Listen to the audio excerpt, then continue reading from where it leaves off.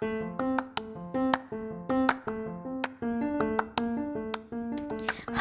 this is your host, Ann Canceran, and welcome to another podcast episode of the DENR Environmental Management Bureau, Calabarzon Region.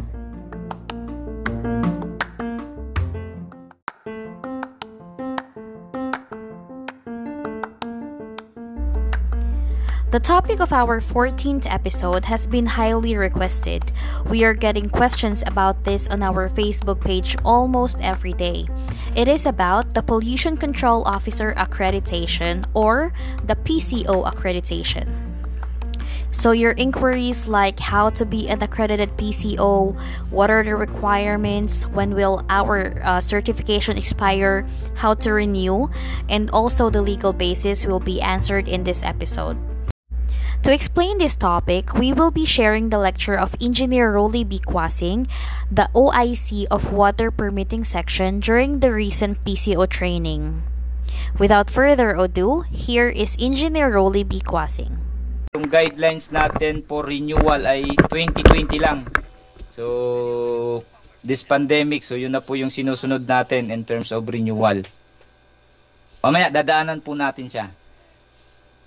So, ito po yung scenario kapag nag-resign or na-terminate yung services ng isang pollution control officer.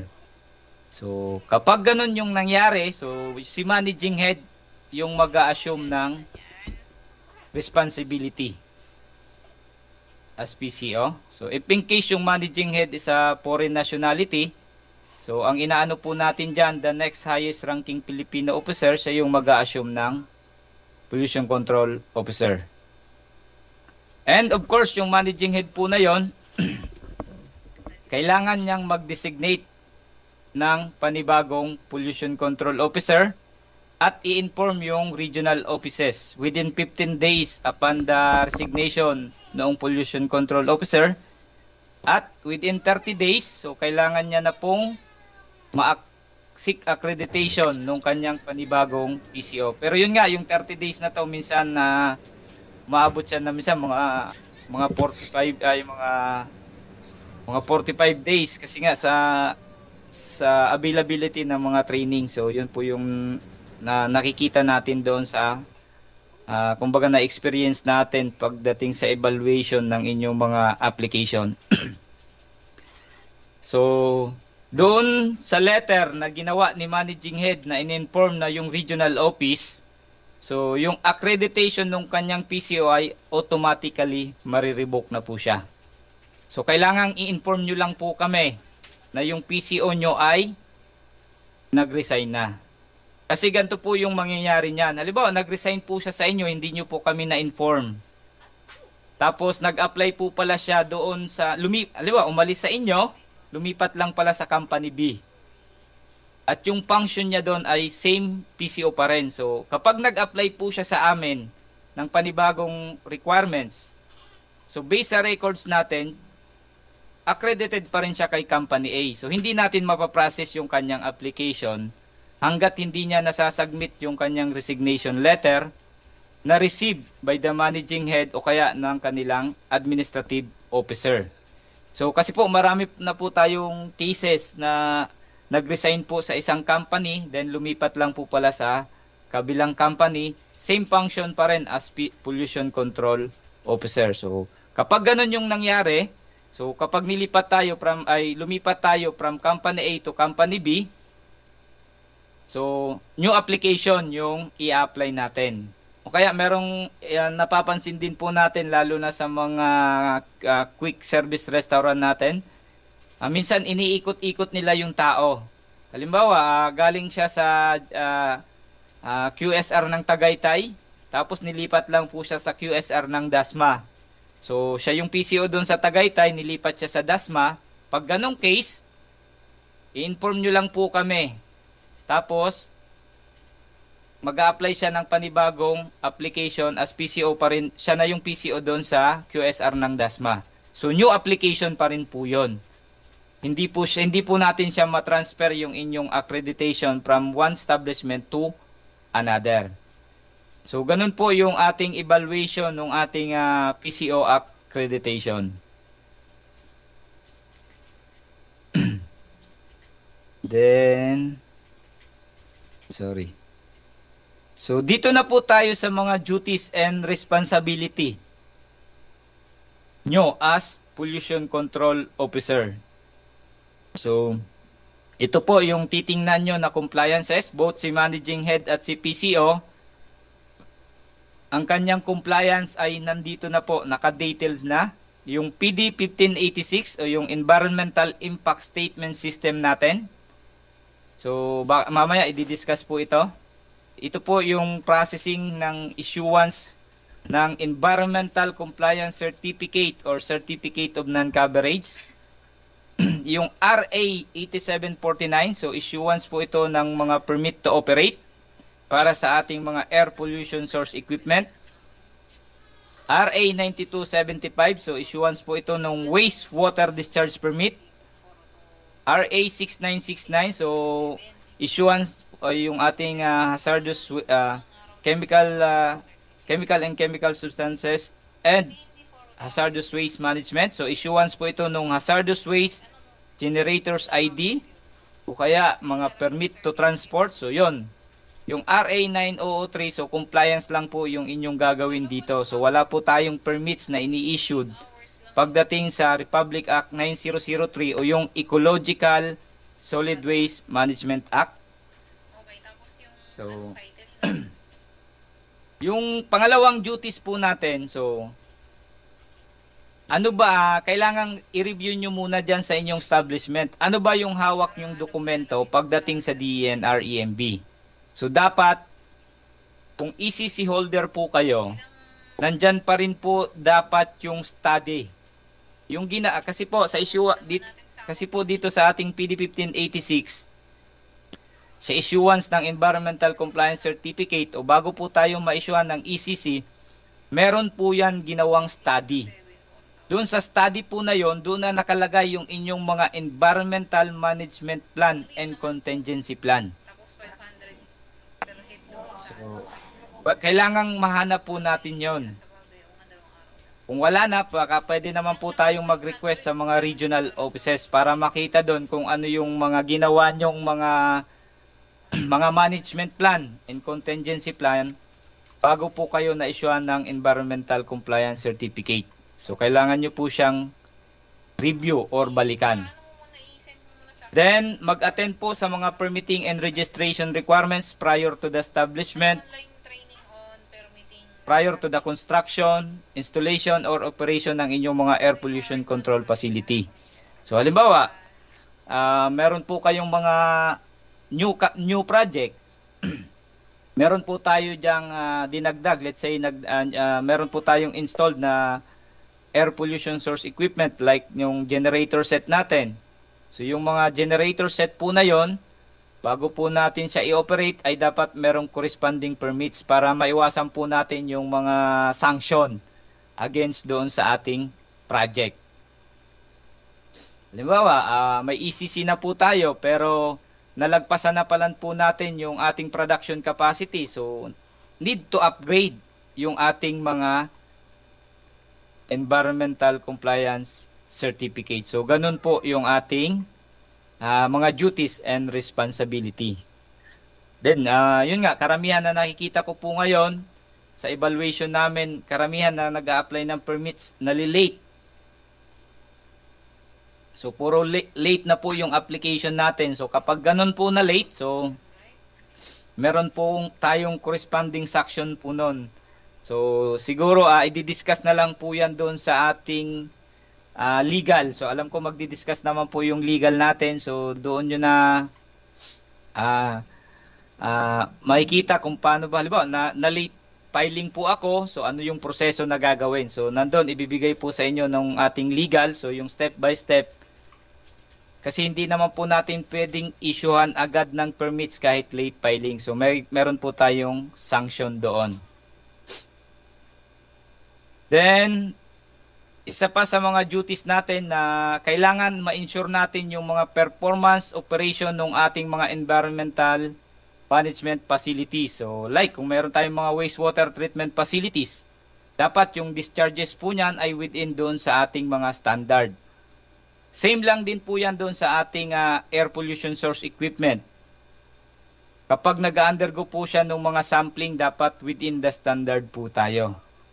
So, dapat meron din po tayong mga management storage area for hazardous waste, for solid waste management. So, yun po yung ating mga duties and responsibility.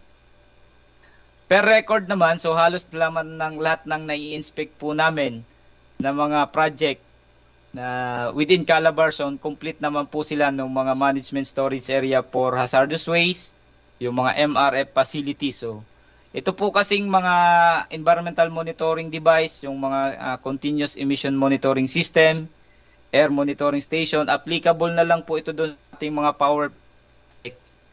So, i-require po natin yan doon sa ating mga power plant project.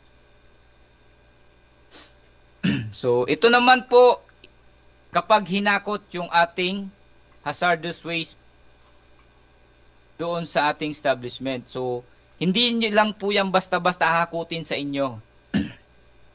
So, ito po yung ating natin dyan. Halimbawa, yung project na hospital, di ba? Nag-generate po siya ng medical waste. So, bago po yun hakutin ni accredited transporter, dapat meron po siyang daladalang permit to transport. Yung permit to transport po na to, dito nakalagay yung quantity kung anong type of waste na hakutin doon sa inyong facility within a specific period of time. Pwede po kasi itong mga permit to transport, let's say po siya ng mga 6 months. So, kailangan bago po yan hakutin sa inyo, dapat meron po silang permit to transport. At meron po sila daladalang hazardous waste manifest.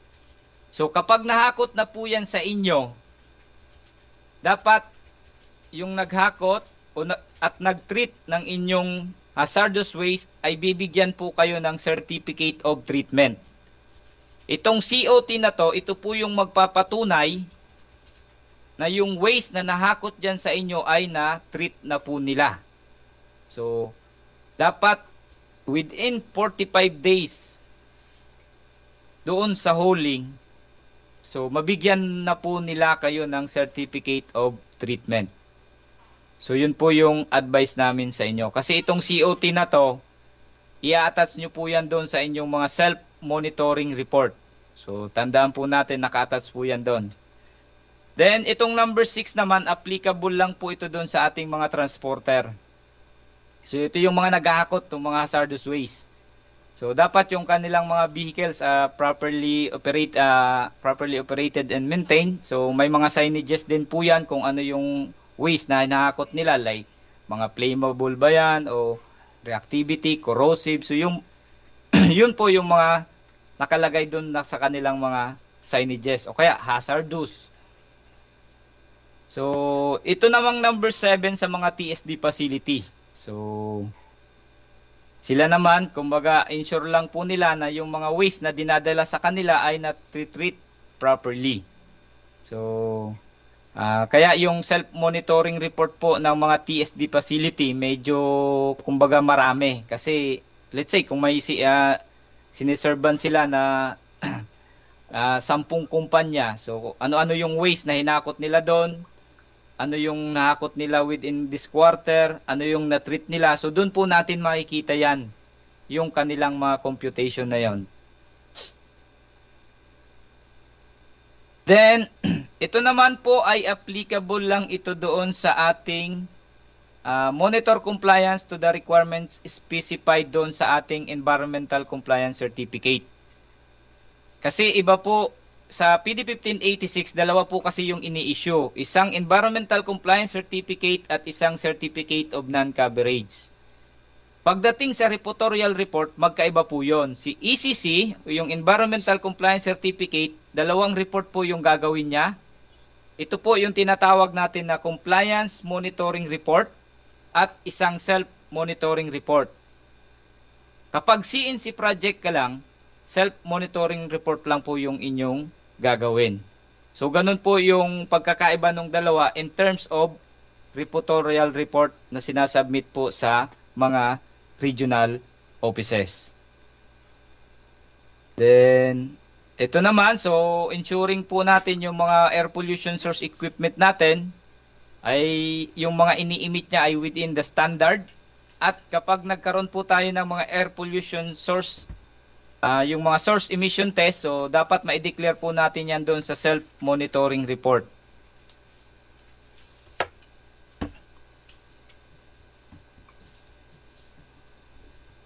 So, yung number 10, so same lang din po yan doon sa ating mga effluent discharges. So, kapag nagpa-sampling din po tayo ng ating mga discharges, so i-declare din po natin yan doon sa ating self-monitoring report. So, yung self-monitoring report po kasi by module.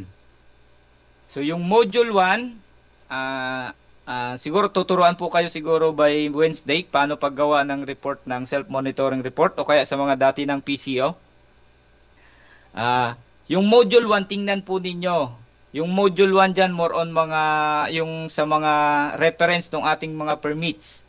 Yung module 2, para po yan doon sa ating Republic Act 6969, Chemicals and Hazardous. Yung module 3, para po doon sa ating water pollution. Yung module 4, para po yan doon sa ating air pollution source equipment o yung 8749. Yung module 5, para po yan doon sa ating solid waste management. And then yung module 6, so doon module 5, solid waste management. So yun po yung nilalaman ng isang self-monitoring report. So kaya kung ano man yung ginagawa nyo dyan sa inyong project, let's say nagpa-test kayo ng inyong emission test ng inyong mga generator set, so kailangan nakadeclare din po yan. Nagpa-test po kayo ng inyong mga discharges, so nakalagay din po yan sa self-monitoring report.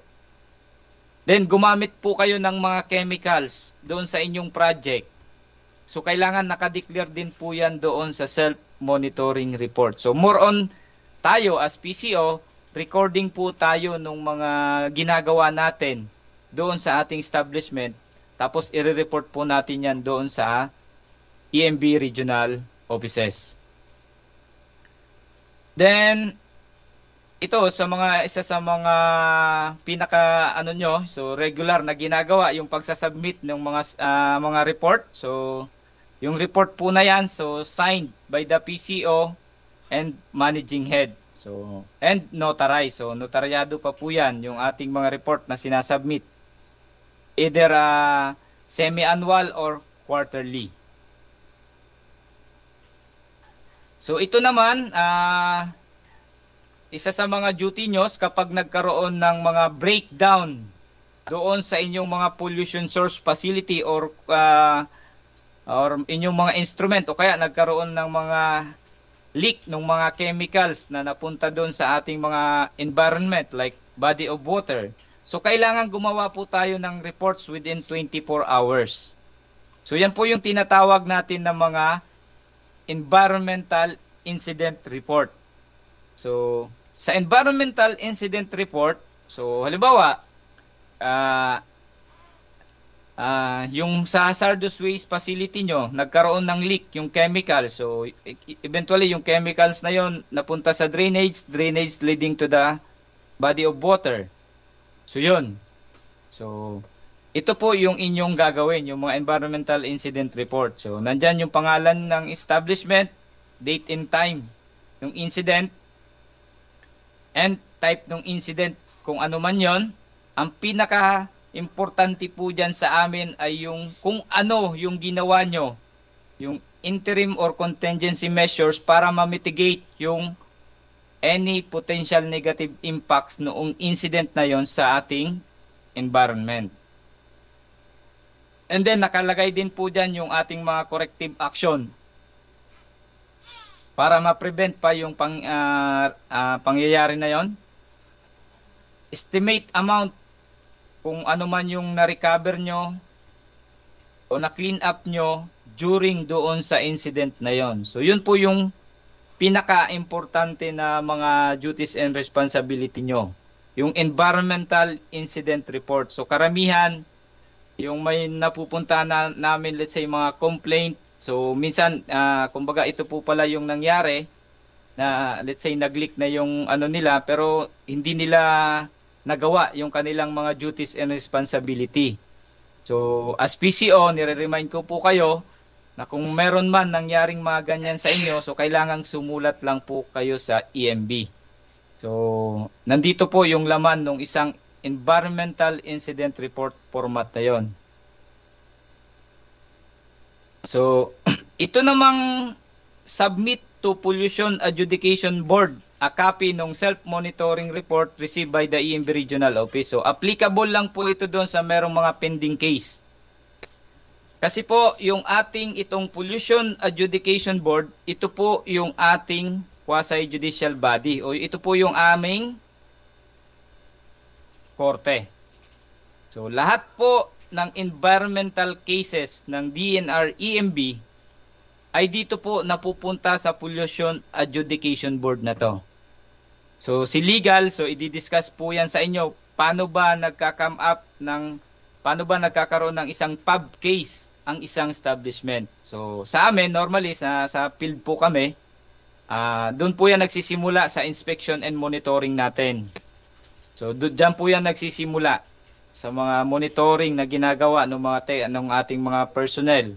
So, kasama na po ako doon kasi isa din po ako sa mga nagkakandak ng inspection dyan sa inyong mga project or establishment. So, itong si PAB, sila din po yung nagdi-decide kung ipasara yung isang project or establishment. So, sila din po yung nagko-compute ng mga fines and penalties na pwedeng ipataw sa isang establishment.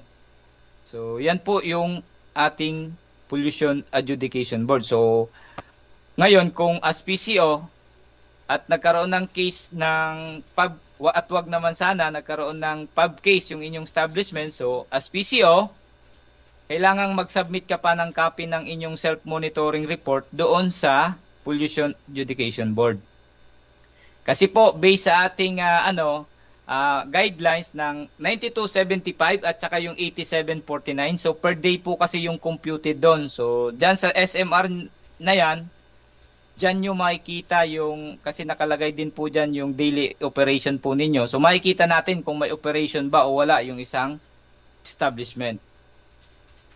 Then kapag attend as duly authorized representative ng establishment during mga technical conference, so kailangang mag-attend po tayo ng technical conference po na yan. And of course, as PCO, kailangang updated din po tayo sa mga requirements or guidelines ng department. So, then, kung meron man po tayong mga programs or activities, like specifically po dun sa mga nakalagay po yan dun sa inyong mga Environmental Compliance Certificate, yung mga Corporate Social Responsibility, so, pwede nyo pong emerge yan, yung mga activity nyo doon sa ating mga provincial, municipal, city or provincial, yung inyong mga activity. So, para isahang activity na lang po. So, yun po yung mga napapansin namin, yung mga establishment. So, during, let's say, mga clean up, so, sumasama po sila, mga tree planting activity. So, minemerge na lang po nila yung activity na yon doon sa activity, let's say, ng DNR-EMB together ng local government unit. So, then yung last, yung multi-partite monitoring team. Yung MMT po na to, applicable lang po ito doon sa ating mga ECP o yung mga Environmental Critical Project. Mamayang hapon malalaman po ninyo kung ano-ano yung mga uri o type ng mga environmental critical projects. So alam ko po meron po tayong na mga environmental critical projects. So basahin nyo na lang po yung inyong ECC. Nakalagay naman po dyan kung kailangan yung mag-participate o mag-put up ng isang multi-partite monitoring team. So ito po kasing MMT na to, ito po yung extended arm ng DNR-EMB para i-monitor yung compliance ng isang establishment. Kasi yung MMT po na to, composed po ito ng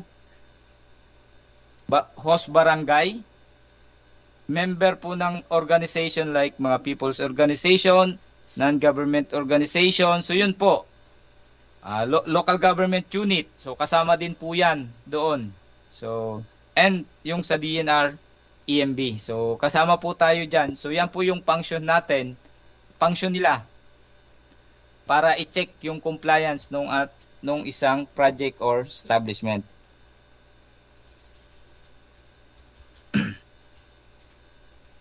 So yan po yung inyong mga duties and responsibilities pagdating po sa mga environmental laws na ina-implement ng DNR EMB.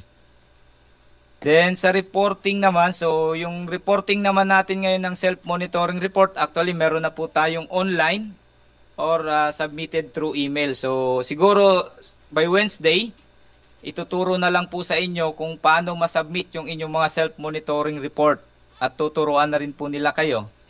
Kasi po, puro online na po tayo ngayon eh. Then, ito naman ay applicable sa mga training institution. So, like po ni PRISM, so isa po silang mga EMB recognized training organization or institution. At yung recognition po nila ay nire-renew every 1 year sa EMB Central Office. So, makikita nyo naman po sa website natin yung mga listahan, list of accredited PCO Training Organization. So, search nyo lang po yan doon sa web, makikita nyo na po siya at pwede nyo na pong ma-download. Ito naman, so mamaya na po natin itong pagdaanan yung revocation of PCO Accreditation kasi nandun na po ito doon sa huling slide ko rin. Doon sa bagong latest na guidelines na binaba ng DNR EMB Central Office. Then itong transitory provision naman ng guidelines natin, so 1 year from the effectivity ng order na to, simula February 14, 2014, so nag-advise naman po tayo sa mga establishment na mag-reapply ng kanilang PCO accreditation based po dito sa ating guidelines. So ito na po yung ating mga guidelines ng updates doon sa ating Department Administrative Order 2014-02. So meron po tayong mga amendments ng policy, clarifications, then issuance ng mga memorandum circular. So actually, yun nga lang, yung sa renewal natin kasi maraming MC na ginawa yung ating EMB Central Office bago tayo nakapag-come up last 2020. Then, so ito po yung unang amendment na ginawa dito sa ating DAO 2014-02. So, ito po, yung subject niya ay yung Department Administrative Order 2018-07 na na-approve noong June 14, 2018. So, dito, meron po tayong dinagdag. So, based dito, sa guidelines po na to, yung mga PCO for commercial banks, rice millers, dental clinic, and other small standalone establishment, pwede po silang mag-apply ng clustering ng kanilang PCO subject to the approval ng EMB Central Office, pero ang magre-recommend po niyan sa yung ating EMB Regional Office. So, ito po yung nag-apply na o nag-apply na sa atin at na-endorse na natin sa Central Office. So, for example, dental clinic. So, yung dito sa association ng dito sa Cavite, dito mismo sa Cavite Province, yung dental clinic dito na meron po silang clinic dito na 699 na clinic.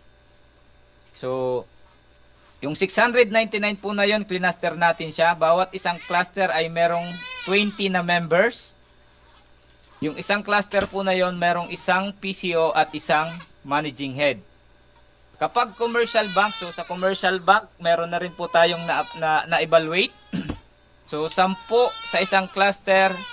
Yung isang cluster po na yon ay merong isang PCO at isang managing head. So ganun din po sa mga lying in at mga rice millers. So marami others and applicable. So meron din po akong na-evaluate na yung mga wellness center. So dito rin po yun sa province ng Batangas and Cavite. So na-endorse na rin po natin yun sa central office at na-approve na rin po siya. So kung ito po ay applicable sa kumbaga yung mga maliliit na project po talaga, yung clustering po na to. Then ito naman po ay yung reiteration noong section 10 and 14 noong daw 2014-02 na nilabas po noong January 23, 2020. So dito pwede pong ma-revoke ang inyong PCO accreditation. Ito po yung mga grounds. So kapag nag-submit po tayo ng mga false documents or reports, o kaya nakareceive po tayo ng 3 notices na non-performance doon sa ating mga duties and responsibilities, o kaya deliberate discharge ng mga untreated emission or effluents and hazardous waste and toxic substances sa environment. So kapag na-find out po natin yan, so pwede pong ma-revoke yung inyong accreditation and permanent disqualification of the concerned person from being accredited PCO of any establishment. So yun po yung kanyang magiging sanctions kapag nano po yung grounds na to ng revocation ng Pollution Control Officer. Then ito na po yung sa renewal natin. So, yung renewal accreditation po natin, so medyo marami-raming guidelines po kasi yung dinaanan na to bago tayo nakapag-come up. So, sa renewal, so every 3 years, kailangan po nating magkaroon ng 40 hours na training. So, yan po yung nandun sa ating guidelines. At unang guidelines na binaba po ay noong 2018-001. So, siyempre, of course, 2014 po na yung ating guidelines. So, dapat 2018 may magre-renew na. So, during this time, calendar year 2018, so, wala po munang renewal. Kasi, during this time, ginagawa pa po yung tinatawag natin na Advanced Training Module. So, yung Advanced Training Module po na to, yung advanced training module po na to, ang purpose nito ay para maging pare-parehas yung subject na ituturo doon sa magre-renew na Pollution Control Officer. Then, 2019. So, 2019 lumabas po yung ating advanced training module for PCO. So, kaya nagkaroon po tayo ng renewal ng accreditation ng March 26, 2019. So, in line with this, yung advanced training module for PCO are hereby prescribed in order to ensure uniformity and standardization of all materials to be used in the training and for renewal accreditation of the PCO. Way back 2019 po yan. So, ito po yung mga mga topic noon. So, kaya na pwede mong atinan during that time. Pero itong guidelines po na to ay sinuspend po ulit yan way back January 22, 2020. So, January 22, 2020, wala ulit tayong renewal application. So, and then, ito na po yung pinaka guidelines na po natin for renewal of PCO accreditation na nilabas po noong July 15, 2020 o yung ating EMB Memorandum Circular 28-2020. So, ito po yung clarification on the renewal and revocation ng ating accreditation for Pollution Control Officer. So, sa mga nasa renewal po dyan, so ito po yung ating kailangang sundin. So, sa condition number 1, kapag ang establishment ay compliant doon sa lahat ng environmental laws na to within the 3 years consecutive period, ang action po dyan ng EMB ay issuance ng PCO accreditation for 3 years. At meron pong awards na makukuha yung PCO at yung managing head, yung Certificate of Recognition. Yan po, yung Certificate of Recognition for PCO, then Certificate of Recognition for managing head, then Certificate of Compliance noong establishment. So sa isang application nyo, sa renewal application nyo, so 4 yung makukuha nyo. Yung PCO accreditation nyo na valid for 3 years. Certificate of Recognition for PCO and Managing Head, and then Certificate of Compliance ng establishment. Pero kailangan nyo lang isubmit yung ating Proof of Compliance format. So yan po yung hinihingi natin pagdating sa requirements ng inyong PCO accreditation. Then, pangalawang senaryo, establishment ay hindi nakapag-comply sa isa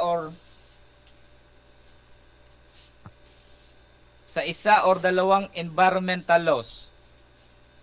So, pwede pong mag-decide ang office na 1 year lang po yung ibibigay natin sa kanya. And then, kailangang mag-commit po yung kanyang PCO at saka managing head para ma-comply kung ano man yung violation na naipataw doon sa isang project or establishment. So yan po yung ating senaryo sa renewal. And then, pangatlo, kapag ang establishment talaga ay non-compliant pa rin doon sa affidavit na yon, so, issuance of non-performance of PCO. So, kapag nakapag-issue na po ang regional office ng 3 beses, so, pwede na pong maging grounds yun para sa revocation ng kanyang Pollution Control Officer. So, kapag na-revoke na po yun, so, based po dun sa guidelines natin, so, pwede pa po namin kayong ma-recommend na hindi na makapag-act na PCO doon sa ibang project or establishment. So yan po yung guidelines natin ngayon sa PCO renewal application. So ito namang guidelines na binaba noong July 15 rin, 2020, yung EMB Memorandum Circular 2020-29. Ito naman ay para sa mga online training for PCO and managing head. So in accordance na rin po ito sa ating scenario ngayon, yung pandemic. So bawal yung face to face. So nag-come up po tayo into another platform. Yung sa training, itong mga online na to. So dapat yung training dapat meron tayong real-time interaction between participants at saka nung speaker.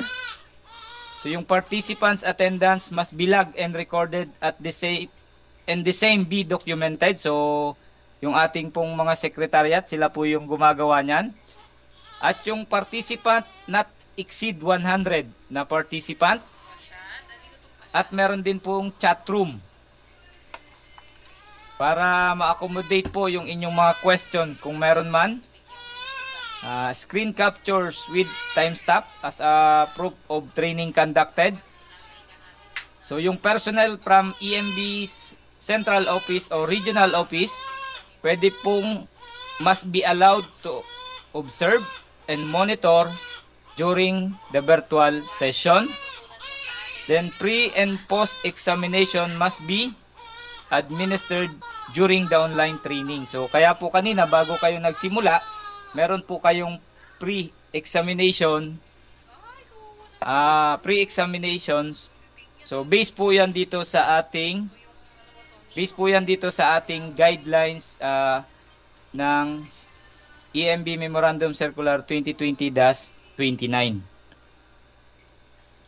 So ito po yung ating requirements for PCO accreditation. So nandyan po yan, or pwede nyo rin po itong ma-download or makita doon sa ating website. So, nandiyan po for new application, for the owner who acts as PCO of the project or establishment, renewal of PCO accreditation. So, yan po yung ating mga requirements for the application. And, actually, nagbago po kasi yung pagsasubmit ng document natin ngayon. Nabago lang po kasi yung ating mga website. So, nag-start lang po tayo nito mga last 2 weeks ago. Hindi na po ito yung website na to. So, mamaya mag-live po tayo, mag-ano po tayo. Magpalit lang po ako ng para makita nyo kung saan po nyo pwedeng isubmit. Pero sa ngayon po, kapag nasubmit nyo po yung inyong application through email, i-submit nyo lang po siya, naka-attach yung lahat ng documents, ipaprocess po natin yan. So kapag na-process po natin yan at na-advise namin kayo sa email na kung pwede na kayong tumawag sa records para i-verify kung approved na, so doon lang po kayo tatawag sa records para i-verify kung approved na. Then pagpunta nyo po ron, so doon na lang po kayo magbabayad ng 500 pesos for the payment ng inyong accreditation. So, itong contact us na bago rin po ito. So, wait. So, yan lang po muna sa PCO accreditation. Wait lang po Stop presenting. Ganda ng speakers niya, no? Kahit na sa laptop lang. Yung maliit.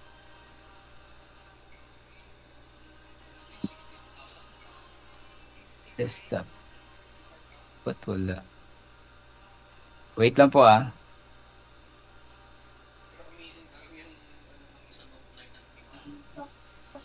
So, pwede nyo pong ma-access yung ating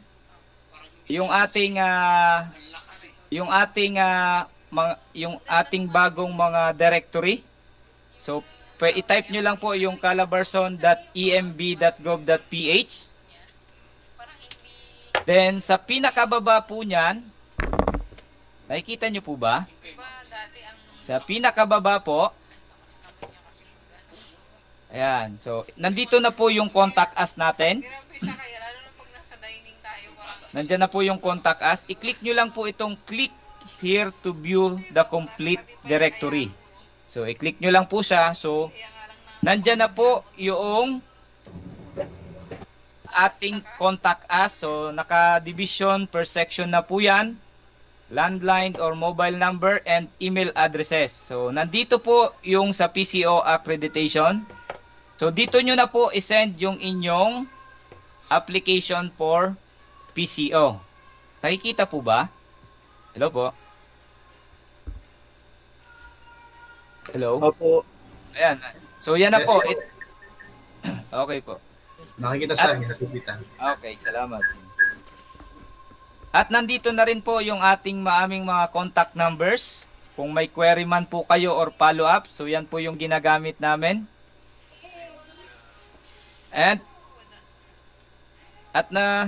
So kung ano man po yung inyong concern pa per section or division, so puntahan nyo na lang po itong aming directory. So nandito naman po yung aming record section. So nandito naman po yung email address. So yan. Ating cashier section. So meron din po yung landline and yung kanilang email addresses. So kompleto na po yan. Kung mayroon man po kayong mga concern per section or division, even yung sa aming mga PMO offices, so nandyan na po sa aming website. So yun lang po sa PCO accreditation at maraming salamat po. Thank you po. May tanong po ba? Hello, Miss Rice? Hello. Hello? Hello, Miss Okay. Rice. You may entertain some questions siguro, engineer, if meron. Kasi wala akong makita naman sa chat box. Wala nga rin ako mabasa. So yung online, yung dito sa calabarzon.emb.gov.ph, saan? Ito. Oo, nandyan na sa natin. Nakikita pa ba yung na-upload ko? Oo. Tapos, Diyan, rin mag-upload na. isisend na lang yung kanilang yung kanilang application for PCO sa Clearance and Permitting Division sa PCO R4A at emb.gov.ph kasi nga nagkakaroon tayo ng problema doon sa Yahoo before. Kaya nakipag-coordinate tayo kay Arnie kung pwedeng gawan ng email address yung application natin. So kaya ito na po yung ginagamit natin sa ngayon. So email pa rin, hindi siya Email pa rin. online. Email Wala po. pa So tayo. wala kayong Yahoo. Yung Yahoo, kapag nag-email man sila doon, may naka-automatic na reply na dito na rin mag-send sa PCOR4A at emb.gov.ph. Kasi isa pa sa na-experience namin doon, limit lang yung i-upload nila na documents. So, sometimes mga 5 batch yung sinesend nila specifically doon sa renewal. Kasi medyo marami-rami doon yung documents na yun eh. So yan, nandito na ito na rin yung mga ginagamit natin ngayon sa lahat ng ating section division. Yung may at sa bandang dulong at emb.gov.ph. So yan na yan. Yan na yung official natin. So wala na yung mga Yahoo. So yun lang.